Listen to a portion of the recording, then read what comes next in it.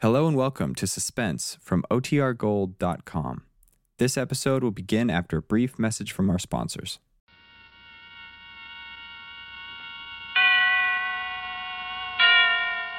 Suspense. And the producer of radio's outstanding theater of thrills, the master of mystery and adventure, William N. Robson. Everybody knows it is unwise to pick up hitchhikers. It is especially unwise if you are young and pretty and driving a very powerful foreign sports car. You run the risk of losing your money, your car, your life, and possibly your heart, depending on the hitchhiker. Listen. Listen to Miss Barbara Whiting, starring in The Rim of Terror, a tale well calculated to keep you in Suspense.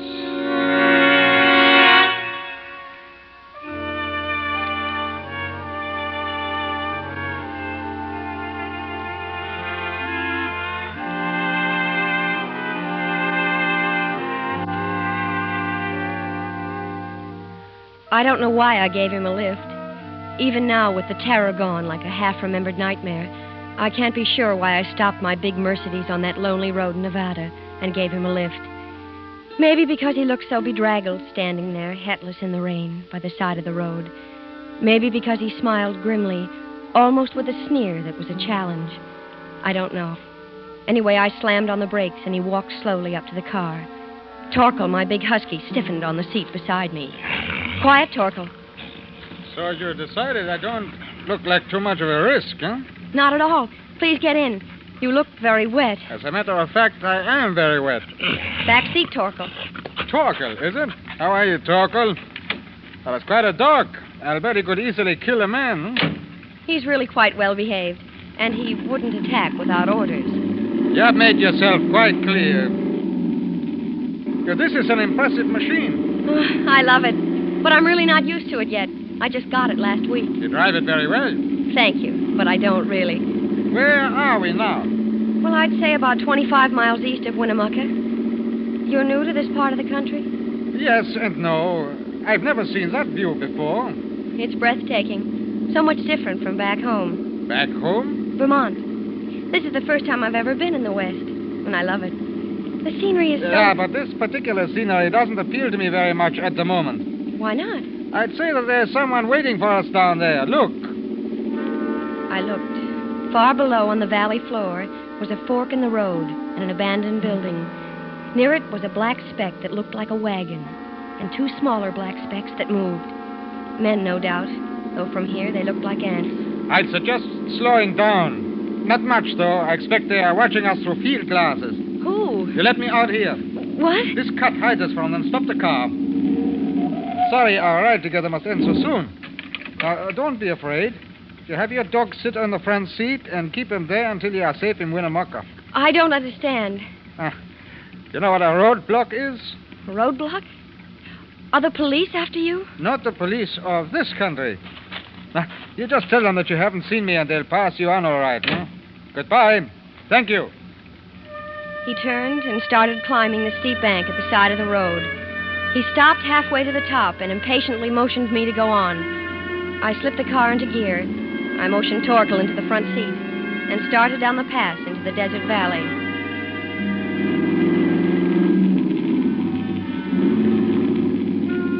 A couple of miles further, at the forks, the road was blocked by a black delivery truck. I was almost tempted to swing around it, but the man in the plastic raincoat who held his hand up so casually didn't look dangerous at all. So I came to a stop. Another man in a black raincoat was leaning against the truck, trying to clean the mud from his shoes. Across the panel of the truck was a sign that read, Nevada Public Opinion Surveys, Carson City. I felt a little silly for feeling scared a moment before. Howdy, miss. We're making a traffic check. Yes? You mind answering a few questions? Only take a minute. What do you want to know? Well, now, let's see. Where are you from? Vermont. Vermont? Well, I declare. We don't get many tourists from Vermont. You come all this way all alone? Well, I don't suppose you'd count my dog as a passenger. Guess not. Although I always say a dog's a man's or a woman's best friend. Nobody else with you? No. Have you given any rides to hitchhikers? No. Through the windshield, I saw the man in the black raincoat reach into the van. There was a smear of yellow paint on his raincoat, and the letters on the neat sign were blurred. It had been freshly painted, and the paint had rubbed off when he leaned against the sign a moment ago. Well, even if you've given somebody just a short ride, we have to put it down. It's for the statistical average. I'm sorry, but I've lost too much time already. I can't answer any more of your questions. Let's quit stalling, Mr. Smith. The man in the black raincoat was beside the car now, peering in over the interviewer's shoulder. Somebody's been sitting in the seat next to Curlyhead there. You can see where the seat's wet. Ma'am, you can see for yourself. You've had somebody sitting in that seat not very long ago. My dog. Your dog's dry as a bone, ma'am. I'll search the trunk compartment. Maybe she's got him hid in there. Get her keys, will you? Take your hand off the steering wheel. Now, ma'am, just give me the keys. Torkel?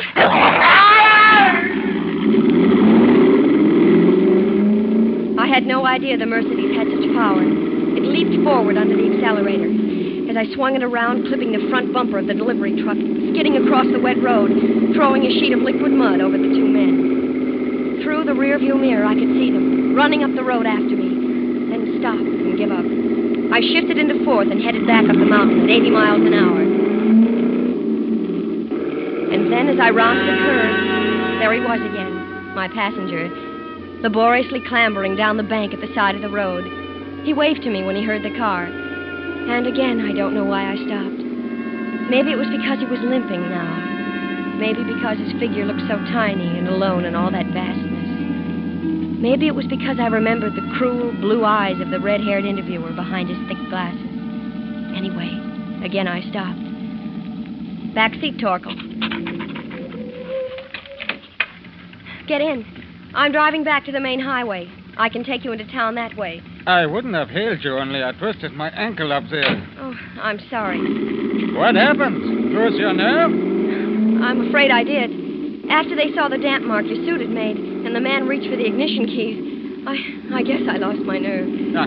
Where was the third man? There wasn't one. Well, he must have been hiding. Was one of them red-headed with glasses? Yes. The other one called him Mr. Smith. What's this all about? Who are they? Who are you? Well, I suppose I owe you some kind of an explanation. My driver's license and army discharge say that I am Peter Whittlesey of Elko, Nevada, but they are very excellent forgeries. Forgeries? Well, yeah. You see, I was a spy. What? Yeah. I landed in San Francisco 3 days ago in the crew of a little Greek freighter. Mr. Smith met me, and his assignment was to get me from my ship to my new job. Where? Los Alamos, New Mexico? Naturally. I ducked him last night. Why are you stopping? Get out. Oh, look, how far can I walk on this foot? Please, just get out. Well, when you picked me up, I was on my way to the police to give myself up. It's my only way to get away from them. You must believe me. It sounds like a bad movie. Now get out. Well, what about that bullet hole? What bullet hole? In the windshield? What? Oh, I didn't see it before. Who? My friend, Mr. Smith, of course. I suppose I didn't hear the gun over the sound of the motor. Do you believe me now? Maybe I do. You see, when you have been sent on a mission into a country by the left arm, you are not supposed to change your mind and go over to the other side. They don't like it. The left arm? What's that, a fifth column? Well, I suppose you could call it that. How come you speak English so well if you're a foreigner sent here by the left arm? Foreigner? I was born right here in Nevada, and this is the only way I could get back home. Now, please, don't make me get out. Take me to the nearest police station, will you? Please?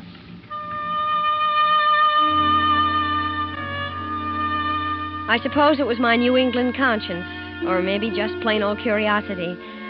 Or maybe, well, he was attractive. On the twisting downgrade into Winnemucca, I learned his story. How he'd been born in Nevada of Central European immigrant parents. How he'd been taken back to their homeland when he was a little boy. And after the war, had been educated by the new regime as an undercover agent. How he had passed every test and resisted every temptation his teachers offered in his one desire to return home to America. And believe me, America is home. I was born here. I want to live here, work here, and to die here. Do you think the police will believe you? I don't know. Do you? I want to, but it's a pretty wild story. But it is true, every word of it. I know it is. I feel it is. Thank you. And now, tell me a little bit about you, poor little rich girl. Don't let this beautiful car fool you. I came into a little money a while ago, and, well, it's the only extravagance I've ever indulged in my life. Well, I must say, when you decide to be extravagant, you don't do it by halves. There's the city hall. A police station must be there. You can drop me here on the corner, and you won't waste any time getting through town. You know, I don't even know your name to thank you. Elizabeth Whitehill. I shall never forget it. Nor your face. You're forgetting your coat. Huh? Oh, thank you. My real name is Alex Peck. Well, I hope I shall see you again someday. Until then, you wish me luck? I do, Alex. Yeah. Goodbye. And thanks.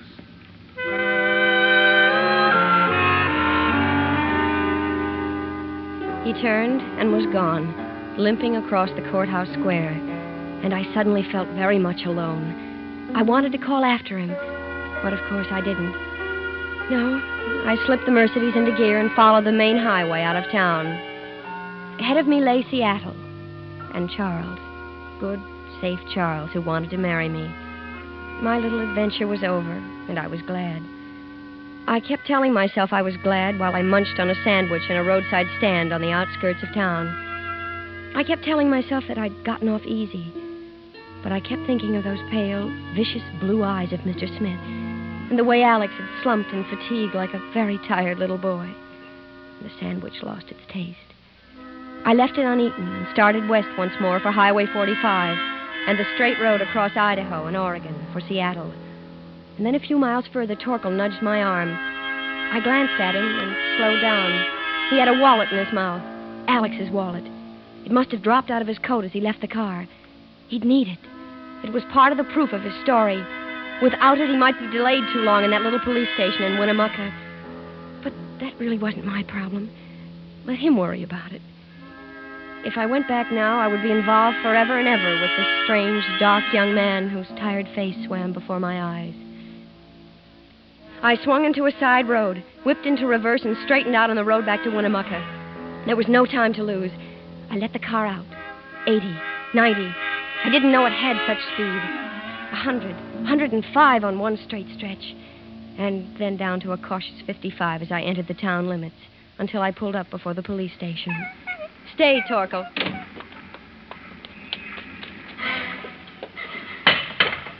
Ma'am? Are you the officer in charge here? I'm Sergeant Helding. I'm looking for Mr. Alexander Peck.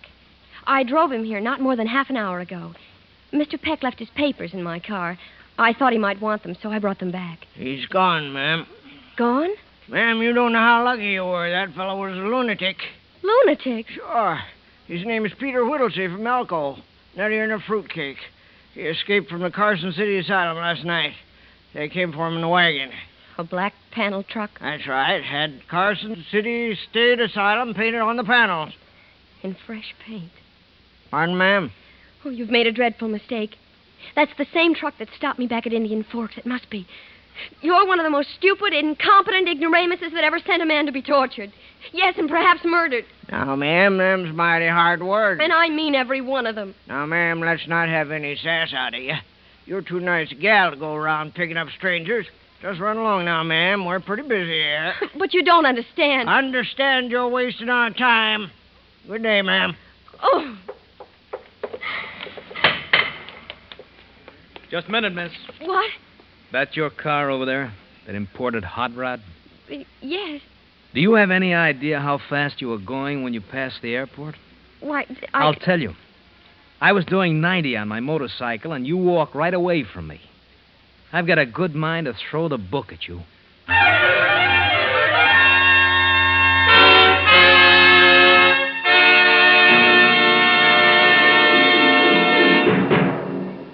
In just a moment, we will continue with Suspense. On Sunday, December 16th, CBS Radio will recapitulate the news stories that impressed you most during 1956 on a special broadcast called The Big News of 56. In order to do so, we need your help. Please write us and let us know which of the year's developments had the biggest impact on you. Write to Big News of 56, care of CBS News, 485 Madison Avenue, New York, 22, New York. Do let us know as soon as possible so CBS News can know what you want to hear on the recreation of The Big News of 56 on Sunday, December 16th. And now, we continue with Miss Barbara Whiting in The Rim of Terror, a tale well calculated to keep you in suspense.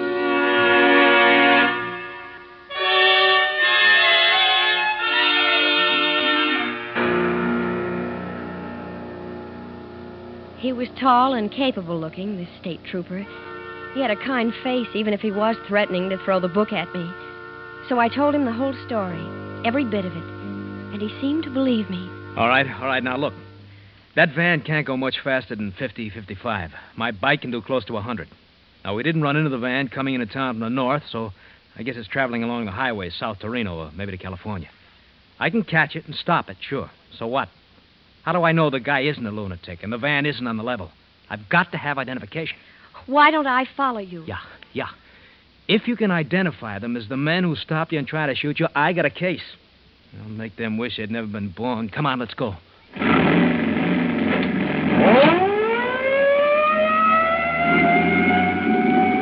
Once outside the city limits, the motorcycle leaped forward.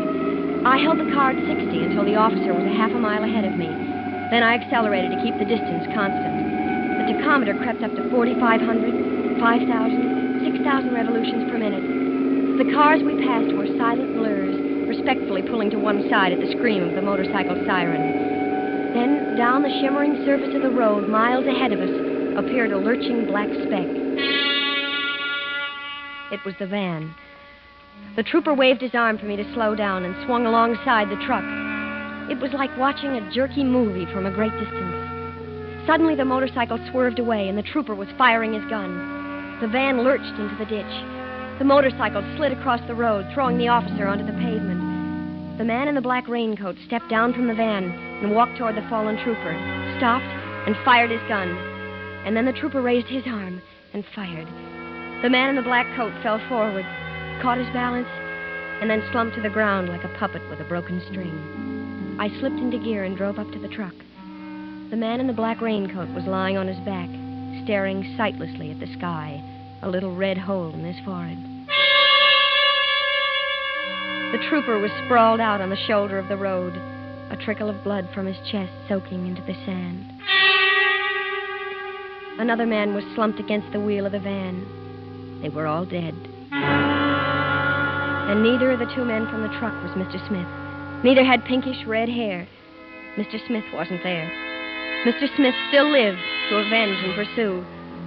But somebody else in this silent scene of death was alive. Somebody inside the truck was scratching at the bolted door. I opened the back doors of the van. There he was. There, strapped in a straitjacket, was Alex.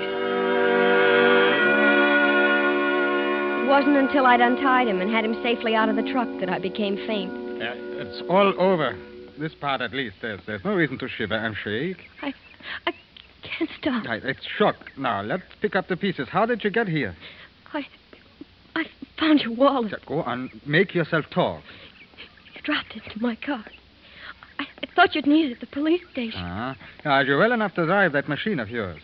I think so. Where? That depends on what happened to Mr. Smith. Where is he? I haven't the slightest idea, but he is looking for us. You can be sure of that. You've got to get away from here. All right. I'm ready. Come on. Wait a minute. What happened to you? What do you mean? That red stain on your jacket, is that blood? Oh, no, I don't think so. The cans of paint in the back of the truck. When you untied me, you must have spilled one. Take it off. Why? You want people to ask questions? Come on, get in, start the motor, and give me that jacket. What are you going to do? Ditch it. There's a car coming. Now, come on, let's go. Good. It's in a dip about a couple of miles back. They didn't see us. My mother knit that jacket for me. Good, then you know where you can have it replaced. Where are you headed? We'll drive straight through to Seattle. Seattle? too far. No, listen. My friend in Seattle, Charles Matthews, he'll know what to do. He has connections, even in Washington. He may not be too willing to help me.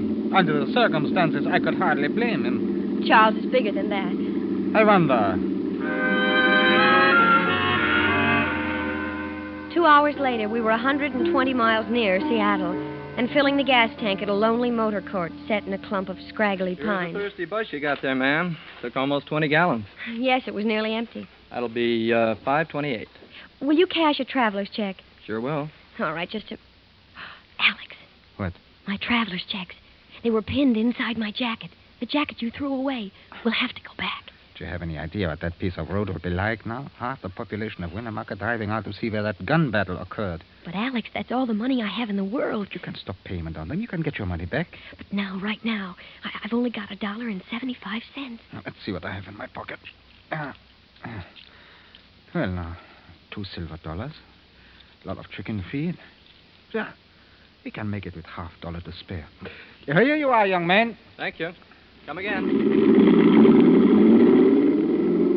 How are we going to get to Seattle on 50 cents? At the moment, I haven't the slightest idea. This tank full of gasoline won't take us half the way. You could phone your boyfriend, collect, tell him we are strapped, and ask him to wire you some money, huh?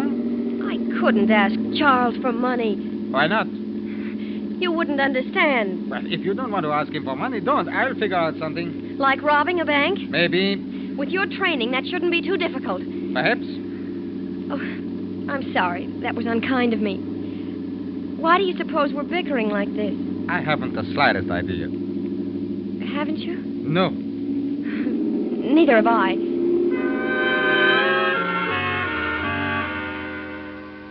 Payette, Idaho was the first big town. It was dark when we got there. Alex told me to pull up in front of the hotel. You can get a room and a hot bath while you're putting in your call to Charles. I can't get a room for 50 cents. Look across the street. That's what I've been waiting for. What? A pawn shop. My watch should be good for a few dollars. It's Swiss. International currency, you know. Swiss watches. Now beat it. Get a bath. I'll take Torkel with me and call you in your room in half an hour. Come on, Torkel. The hotel clerk showed me to a room on the second floor. It wasn't a very quiet room. On the corner beneath my window, the people of Payette were celebrating Old Timers' Day. They'd set up a kangaroo court and were trying their fellow townsmen who had failed to cooperate by refusing to raise beards and wear pioneer clothes. But I couldn't waste time watching the fun. I had to get through to Charles. I placed the call and started the bathwater running when there was a knock on the door. Who is it? Here are your towels, ma'am. As I unbolted the door, I happened to glance into the bathroom. There on the rack above the tub, fluffy and white, were my towels. I tried to push the door shut, but it was too late. Mr. Smith shouldered into the room. I started to shout for help, but the sound never came. He hit me in the pit of the stomach with his fist, and I fell across the bed, gasping for breath, as the phone started to ring. I couldn't move. I couldn't make a sound. I lay there with the wind knocked out of me, watching Mr. Smith as he picked up the receiver. Hello? How much delay? Well, just a minute. I'll ask my wife. She says to cancel the call. We'll try later, thank you.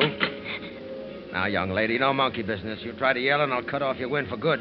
You two, you and Peck, have caused me a deal of trouble. You shouldn't have done that. How did you find it? The left arm never fails. Where's Peck? I don't know. I'll wait for him here. He's sure to return for you. I had to get to Alex. I had to warn him. The bathroom door was open. Smith was holding my arm. For a moment, he relaxed his grip. I swung away from him and threw myself into the bathroom, pulling the door shut and locking it. I expected him to shoot through the door, and I ran to the window, ready to jump. But it wasn't necessary. There was a rickety fire escape. I crawled through and ran down the shaky stairs, dropped 6 feet to the mud, and ran around the corner of the building, toward the Old Timers' kangaroo court on the corner. And there was Smith coming toward me through the crowd.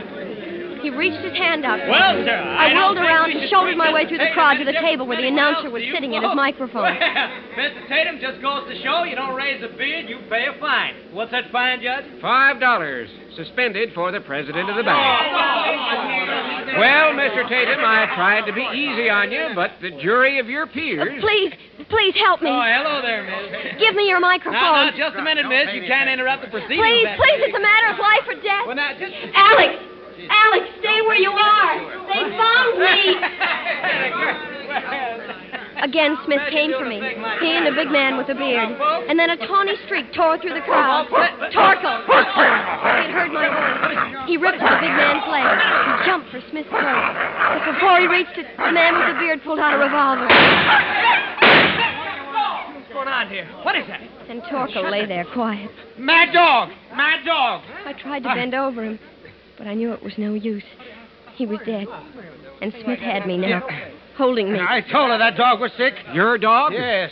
To see how you think my wife cared more for the dog than she did for me, I told her 12 times that dog was sick. Let me go. I'm not your wife. Listen to me, please. You people, this man is a spy, a monster. He's trying to kill me. Listen to her. Go on, folks. Listen to her. Drunk. Dead drunk. Such a thing to say about your own husband. Now, I declare. Now, I'm going to take you on home to the ranch and put you to bed. You ought to be ashamed of yourself. Now, wait a minute there. Just a minute. What? Maybe you don't know, but I'm the county veterinarian, and you can't leave that dog dead in the street. According to law, we got to make an examination of any dog, dead or alive, suspected of rabies. Now, you get that dog in the police wagon. But my wife... I don't care about your wife. She wasn't bit. You say you own that dog? Well, your friend here was bit in the leg, and you was scratched on the arm. Now, you get that dog in the wagon, and you follow him. Now, look here. Now, you look here. That's the law. Now, get. Or do you want a little help from the rest of these good citizens? Smith loosened his grip. I turned and edged through the crowd, which was moving in on him and the bearded drunk. I got to the fringe, to the open street, and ran toward the car. And there, coming toward me, was Alex, coming from the pawn shop. Alex alive. Oh, limping but alive. Alex, oh my dear. Get in the car, quick. Torkel, they killed Torkel. Get in, you tell me about it later. You've got to get away from here. Smith said he was a mad dog. They're holding him. They said he'd have to have a rabies test because he was bitten. Good. We'll call the FBI from the next town. I've got enough for the watch to buy gas to get us to Seattle. Did you reach Charles? No, Smith got into the rooms. He hit me. No, you tell me about it later. Now, slow down. Here's the highway signs. San Francisco left. Ah, there we are. Seattle right turn. Hey, I said right. You said San Francisco left. Yes, but... We're not going to Seattle. Well, what about Charles? Who's Charles? But I only got $20 for the watch. I think I can get a little more for the car in San Francisco. Hey. Go to sleep, darling. You must be worn out.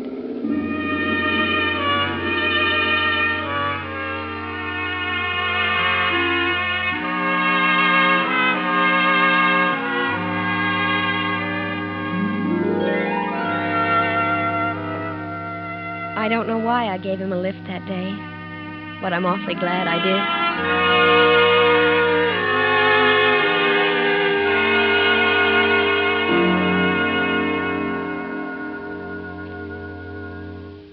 Suspense, in which Miss Barbara Whiting starred in The Rim of Terror, adapted for radio's outstanding theater of thrills by William N. Robeson, from the novel by Hildegard Teilhett.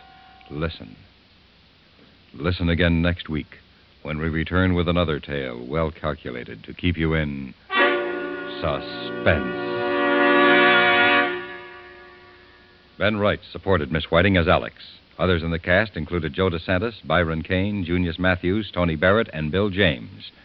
The original musical score was composed and conducted by Lynn Murray. Sound patterns by Ray Kemper and Gus Bays. Suspense is produced in Hollywood under the direction of William N. Robeson.